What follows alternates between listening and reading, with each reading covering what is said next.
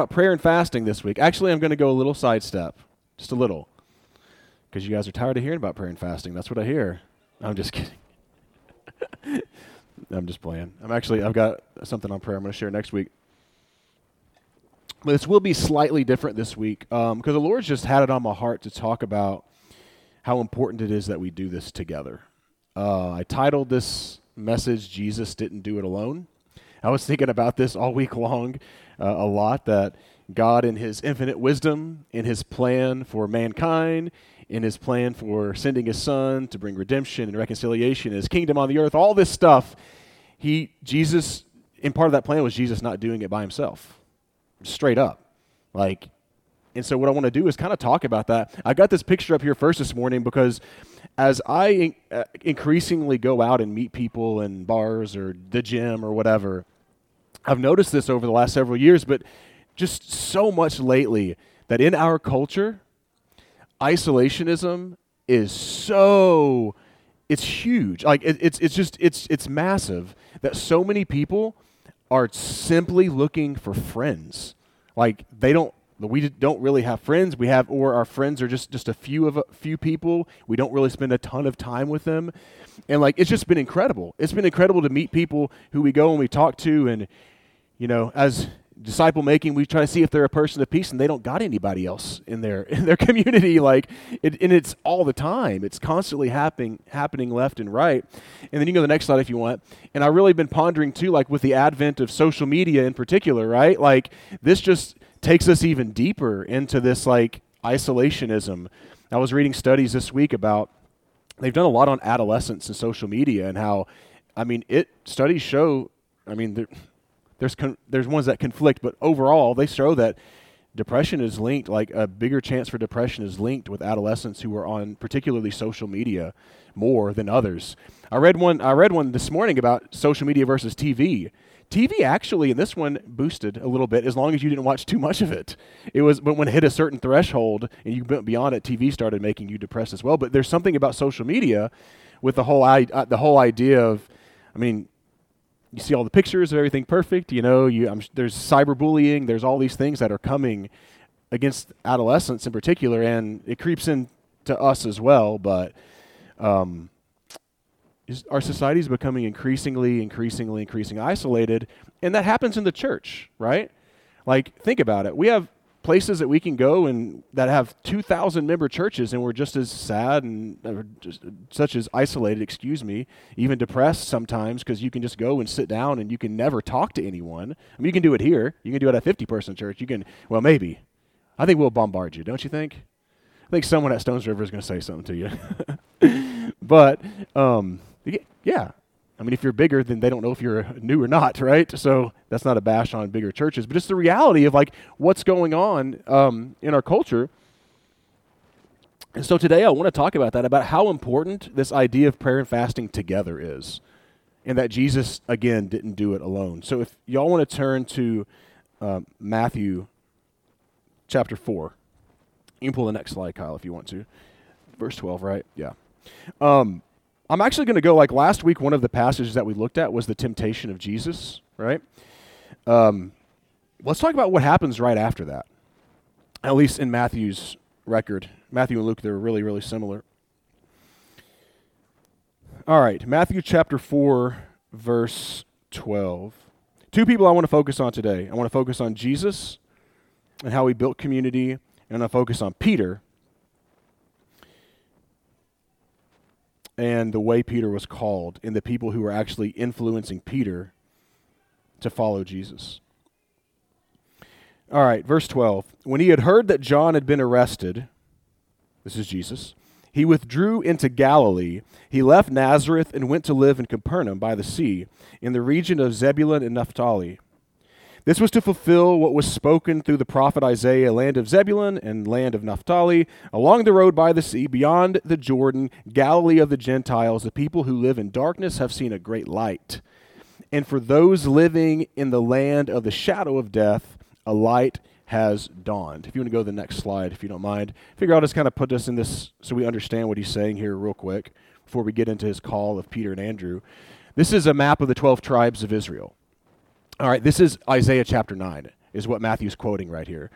And so if you look where Zebulun and Naphtali is, you can see that I've got arrows, or I found an image with arrows pointing to those tribes. And if you see Capernaum, that's where Jesus was headed. That little sea is the Sea of Galilee right there, okay?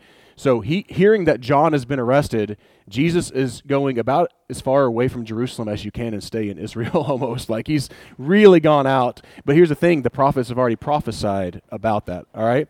If you go to the next slide, you can actually see how beautiful the Sea of Galilee is. Do you remember seeing it, John? I bet you I loved it. It was just absolutely amazing. And so this is where he's at. There's a lot of Gentiles here. There are just absolutely Jewish people that are around the Sea of Galilee. But this is where Jesus goes after he's been tempted. All right? He hears John's arrested. He's been tempted by the enemy. He overcomes that, and he heads out to this region. Okay. Verse 17 gives us insight into what he's doing, what he's proclaiming. From then on, Jesus began to preach or to proclaim, "Repent, because the kingdom of heaven has come near." What's so interesting about that is if you read more of Isaiah chapter 9, we're going to be quoting that in a month probably. "For unto us a child has been born, and a son has been given," and what happens? The government does what? Rests on his shoulders, right? That's the same passage of this idea that he's talking about the people in the region of Galilee are going to see this great light. So it makes perfect sense that Jesus goes to Galilee. I'm sure he knows what Isaiah is saying, understanding his calling, and his proclamation is what? God's kingdom has come near. The government of God has come near to the people. Right? Pretty cool, right? What does he do next? What are practical steps? Because that seems huge to me. Let's stop for a second. The idea of God's kingdom to these people, they're under Roman oppression, right? The idea that this kingdom that's supposed to be restored to the people of Israel is coming near, that's a pretty big statement. It's a monstrous statement, actually. It's huge. And so Jesus takes his throne and proclaims that he is the king. Actually, he walks up to some fishermen, which I think this is intriguing. As he was walking along the Sea of Galilee, he saw two brothers, Simon, who is called Peter, and his brother Andrew. They were casting a net into the sea. They were fishermen. "Follow me," he told them, "and I will make you fish for people." Immediately they left their nets and followed him. So Jesus, with this huge idea of the kingdom of heaven, the kingdom of God has come near, walks up to two fishermen who I know I've shared this before, but they probably quit schooling around the age of 12 and took up the family trade. They probably had elementary, maybe middle school. They're country bumpkins, somebody might say, that have never had a lot of education, but they know how to do their trade really well. Not the type of people that become disciples of rabbis, right? It's not the reality. Jesus decides to choose them. Pretty interesting, isn't it? I love it. It says they left immediately. And he also says that I'll make you fish for people. So Jesus' invitation to follow him mission was included with that. It wasn't like Jesus didn't say, "Pray this prayer." He said, "No, come on with me, and I've got a mission, I've got a plan for you. You're going to go fish for people now. You have something to do." Going on from there, he saw two other brothers, James, the son of Zebedee, and his brother John. Remember last week we read the passage where I wonder when this happens, if James knows in a few years he'll be dead for the sake of Christ. Pretty sure he chose the right move because he gets an eternal reward. But I wonder if in this moment he even considered at all that he would be martyred for the sake of this, following this rabbi. James, the son of Zebedee, and his brother John, they were in a boat with Zebedee, their father, preparing their nets, and he called them. Immediately, they left the boat and their father and followed him. So Jesus, with this whole huge idea of the kingdom of heaven has come near, understanding or knowing the plan of God, one of his first moves is to build community, is to bring other people alongside. He understood the plan of the Father wasn't just for him to go, because he could have done that, right? I mean, God can do whatever he wants. He could have came and did a solo mission. He could have come and just went around preaching by himself and not inviting other people around, proclaiming the kingdom of God's here, that I am the king and the kingdom of God. But he chose not to do this. I mean, it's crazy. I mean, he only stayed here for, in ministry for 3-something years or so, right? Like we've said that. Like he goes around doing this, and his first move is to just form community. And it really hit me when I thought about that this week, is that when Jesus is calling Peter and Simon Peter and James and John and Andrew, he's calling them to follow him, and he's calling them to community with one another. Right? He didn't just say, you and me, you come follow me. Like he's recognizing that he is building a brotherhood right here of people who are going to come together and do life together. And what do? Argue with each other. They fight with each other. But what holds them together? It's their following their Jesus is what holds them together. We live in this culture where, man, it's like increasingly, I was talking to Seth the other day because he deals with a lot of younger people, and I think it's worse among them. He's like, people don't know how to deal with confrontation. Like, they just don't know how. They just run away from it or come tell me. They're always snitching to me. He's like, I'm just so, he's like, they don't know how to like go up to each other and go, hey, I have this issue and not like, and like just deal with it, But Jesus calls us to do that. He calls us to deal with it with each other, to grow with each other. There's going to be times where it's going to struggle. We're going to be upset at one another. That's okay. Let's get through it. Let's keep following Jesus. But I've read this so many times, and oftentimes, we've probably read this thing where he goes up to him and says, follow me, and I'll make you fish for people. And we went, wow, they just dropped their nets and followed him. What's the deal with that? But there's more to the story, actually. A lot more. Turn to John chapter 1. As you're turning there, I'm thinking of Peter, and I'm thinking of the day of Pentecost and how he is proclaiming this message with the other disciples about the kingdom of God and explaining why the Spirit is falling on them, and some people think they're drunk and all these things. And he's just proclaiming this message, and these 3,000 people, some odd people come to know Jesus as Messiah and Lord and King. But I wonder, without other people involved, I'm just trying to share how important community and other people involved, Peter probably would have never been there. He may have never been there. This wasn't just a thing where Rabbi walks up to him and says, hey, follow me. There's more to the story. There's other people that were involved in it. So if you go to John chapter 1, there, you already got it there. Now I got to turn there. All right. I'm going to start on verse 35, but in context, John is talking about how he saw the Spirit fall on Jesus, rest on Jesus whenever he baptized Jesus. And it says in verse 35, the next day John was standing with two of his disciples. When he saw Jesus passing by, he said, look, the Lamb of God. So whether you realize this chain of events or not, John the Baptist played a role in Peter deciding to follow Jesus. All right? You'll see it. So we hear John the Baptist proclaiming, again, look, the Lamb of God. The two disciples heard him say this and followed Jesus. I'll pause for a moment because in verse 40 it says one of the two of them was Andrew, who was Simon Peter's brother. Okay? We'll go back.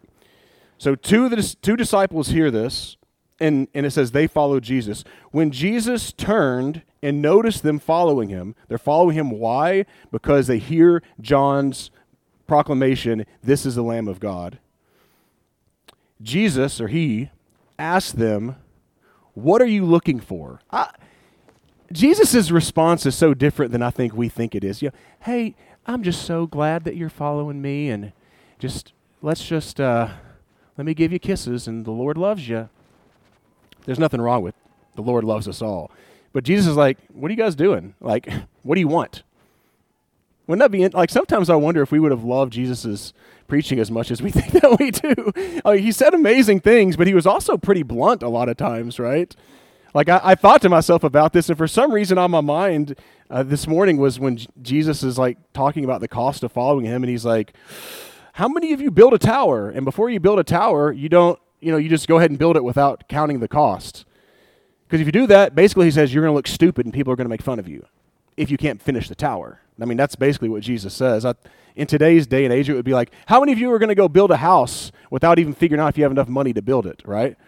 And what do? We go figure out, if we don't have a lot, how much the lot is, what it's going to cost to lay the foundation, do the footing.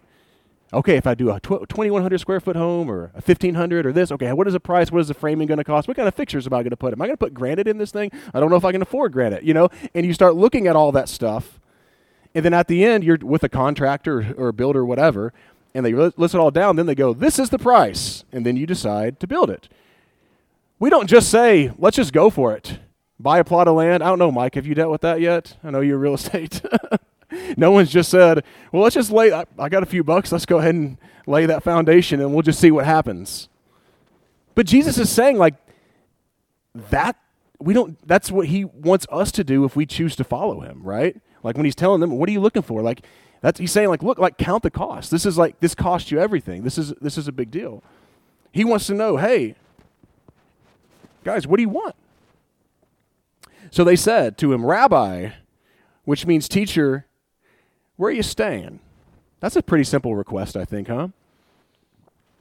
I love how deeply relational this and just casual this kind of exchange is. Jesus turns to them and says, I need you to recite this creed and sign off on our vision and mission statement for the ministry. That's not in there. I'm not against those things either. But no, he says in response to them, come and you'll see, he replied.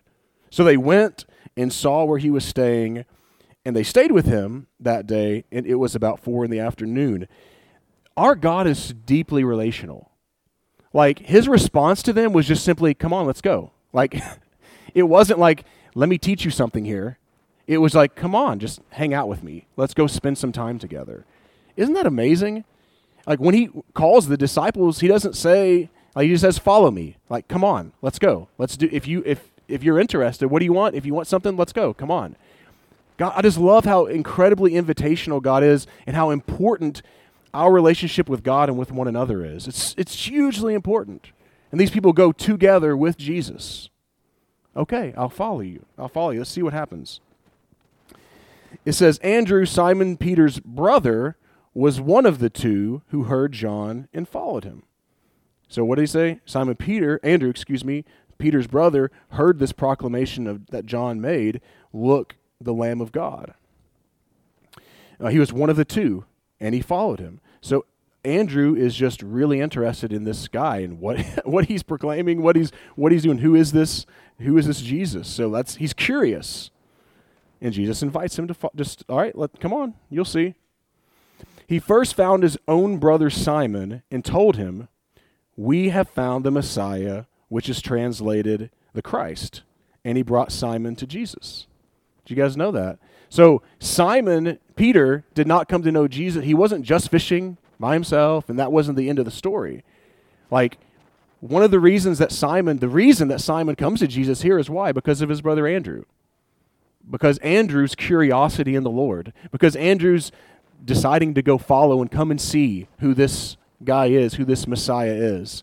And it says when Jesus saw him, he said, Simon, you are Simon, son of John, which will be called Cephas. You will be called Cephas, which is translated Peter. And I flash back to that moment, to that time at the day of Pentecost, and I wonder, would Peter have been there? I don't know. Would he have been proclaiming this message? Would he be talking about the kingdom and the Spirit if his brother Andrew hadn't followed and followed Jesus and came to him and said, we found the Messiah? And I begin to think of how important it is that we all work together in this. John had a message about the puzzle pieces that come together for our city, right? Everyone's not a Peter. And that's a really good thing, because it would probably drive us all stinking insane if everyone was like Peter. Some of us are Andrews. Some of us are ones that, at least in this situation, help prop up the Peters and bring it and help them walk in the calling that God has for them in their lives. Sometimes we read about Peter and stuff and we don't realize, man, this wasn't done in a vacuum. This was a community thing that took place, and because of Peter's relationship with Andrew and Andrew's relationship with John the Baptist and Jesus coming up to him and talking to him, all those things working together brought Peter to that moment. And I think that's incredible. I think it's just beautiful.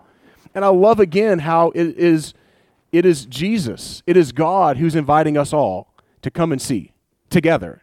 He's inviting us to come together as community and to come and see what he wants to do. And that's what we're saying over this season of prayer and fasting is let's come and look at Jesus. Let's gaze on Jesus. Let's listen to Jesus. Let's spend time together as we listen to what he's saying so that we can make sure that we are following him the best that we can, because guess what? There's a mission that God has for us all. There absolutely is. I just wanted to end today. I know this is kind of a short message, but I just felt like short and sweet, by just sharing a real quick story that happened recently, and that is with Mike Stroud. You all know Mike Stroud, most of you. Timothy Network, if you don't, discipling kind of organization. Several months ago, Mike met a lady named Melissa. You know that story, John? Yeah, he met a lady named Melissa who was incarcerated. Her husband had gone, think she got life in prison. He got, life in prison for drug trafficking. Well, she's left alone with her kids, doesn't know how to make money except for drug trafficking, so she chooses to do the same thing. I can't remember where she was living at the time, but she was driving through Tennessee and got caught. Big time thing. So she gets caught and she goes off to prison, and I can't remember how many years she was in prison for this.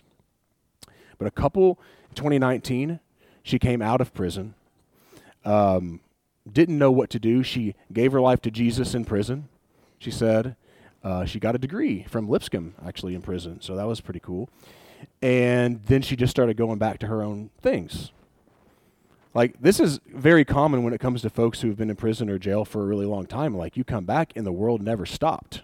Like, everyone just rolled without you. It's just the reality of what takes place. And not only that, but then you can get institutionalized. And she said she was institutionalized. She was just used to the way things have gone because she was in there for so many years. And so she comes back without having a community to come to. Like, not having people to come to, and what happens to her? She falls back into her own ways. I'm telling you, isolationism almost always leads to sin. I mean, like, whenever you become totally isolated, you all know what I'm talking about. The enemy just really can lay a hold of you. There was some kind of clerical error, and she had to go back to jail for a few months, or 2 months, or something like that, and they found out that it was an error. I don't know what all that was to do with, but she saw it as the grace of God. Because she said, I was headed down the wrong path, and going back there kind of got me back on track. Well, as she came out, she got involved with some kind of ministry that got hooked up with Mike, and then Karen, his wife, Tracy, Pat, like several people. There's a lot of people that were surrounding her, and she really got her life back on track. And this was like recently. This was just this year. If you do the next slide, this was a poem that she wrote. She recently wrote. I'll read it. For me, you paid for my sins at a hefty price, oh, you were bound to that cross for me, Lord and Savior Jesus Christ.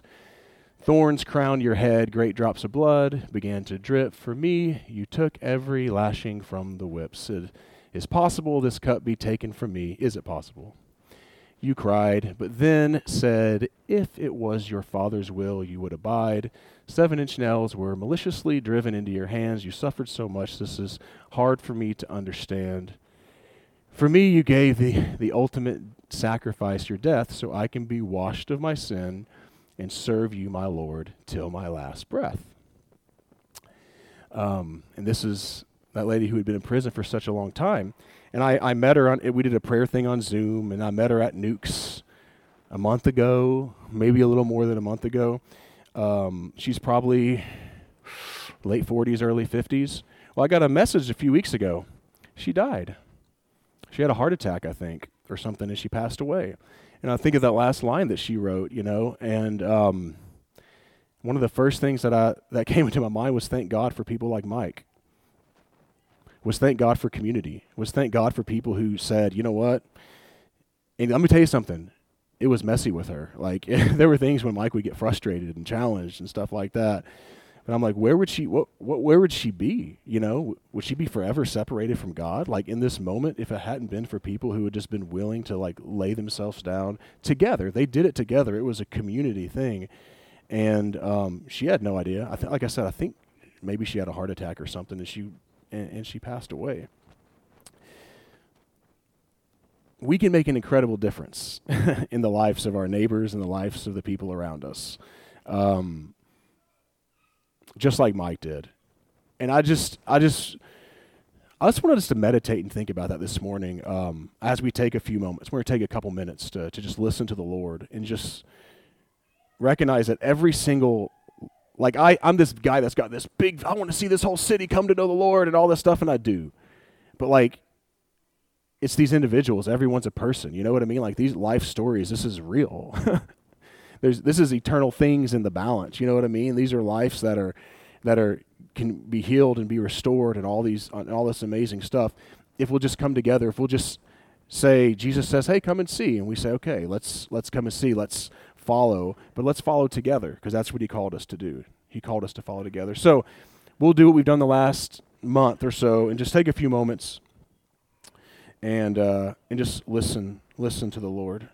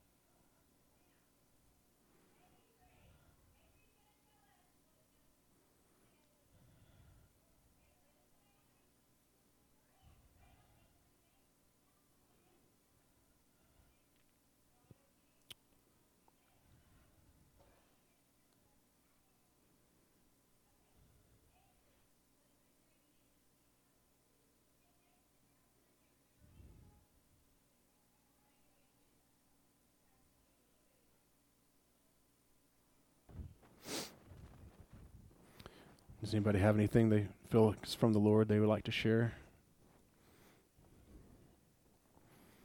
I'll wait a few moments. There's no rush. If there is, there is. If there's not, there's not.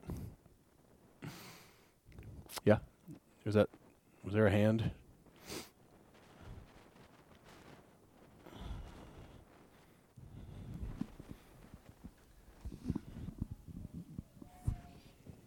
I don't want to talk about baseball, but the Braves did win last night. But more important than that was something that happened after the game. A young man, Danby, what's his last name? Swanson, who played his college ball at Vanderbilt and is now in the pros playing for Atlanta, hit a home run. They interviewed him after the game, and something he said just really touched me. They asked him how he felt about all this. He said, well, it's exciting, yeah, but he said, God has a plan for each one of us. And if we trust in that plan, we'll be where we're supposed to be. God does have a plan, Louise. Bobby wasn't here last week, and she was not part of the community prayer that we had for Louise and Lonnie. And she has requested that we do that again so she can be part of it. So if any of you want to gather around Louise and Lonnie back there,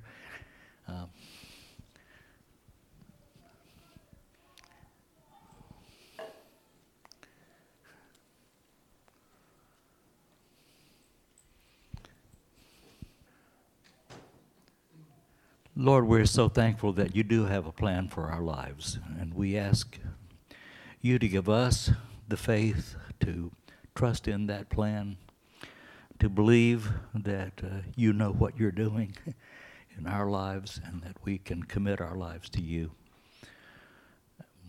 We pray for our sister Louise and for Lonnie as they face a rather scary situation. But not just for them, we pray also for all of us who are facing frightening challenges in our lives, but just give us the understanding that your plan for our lives is what really matters, give us the faith and the strength to put our hopes in your promises and to believe that you will do what you say. We ask for healing. We ask for strength and comfort. And we thank you for a community who is willing to say with me, in Jesus' name, amen.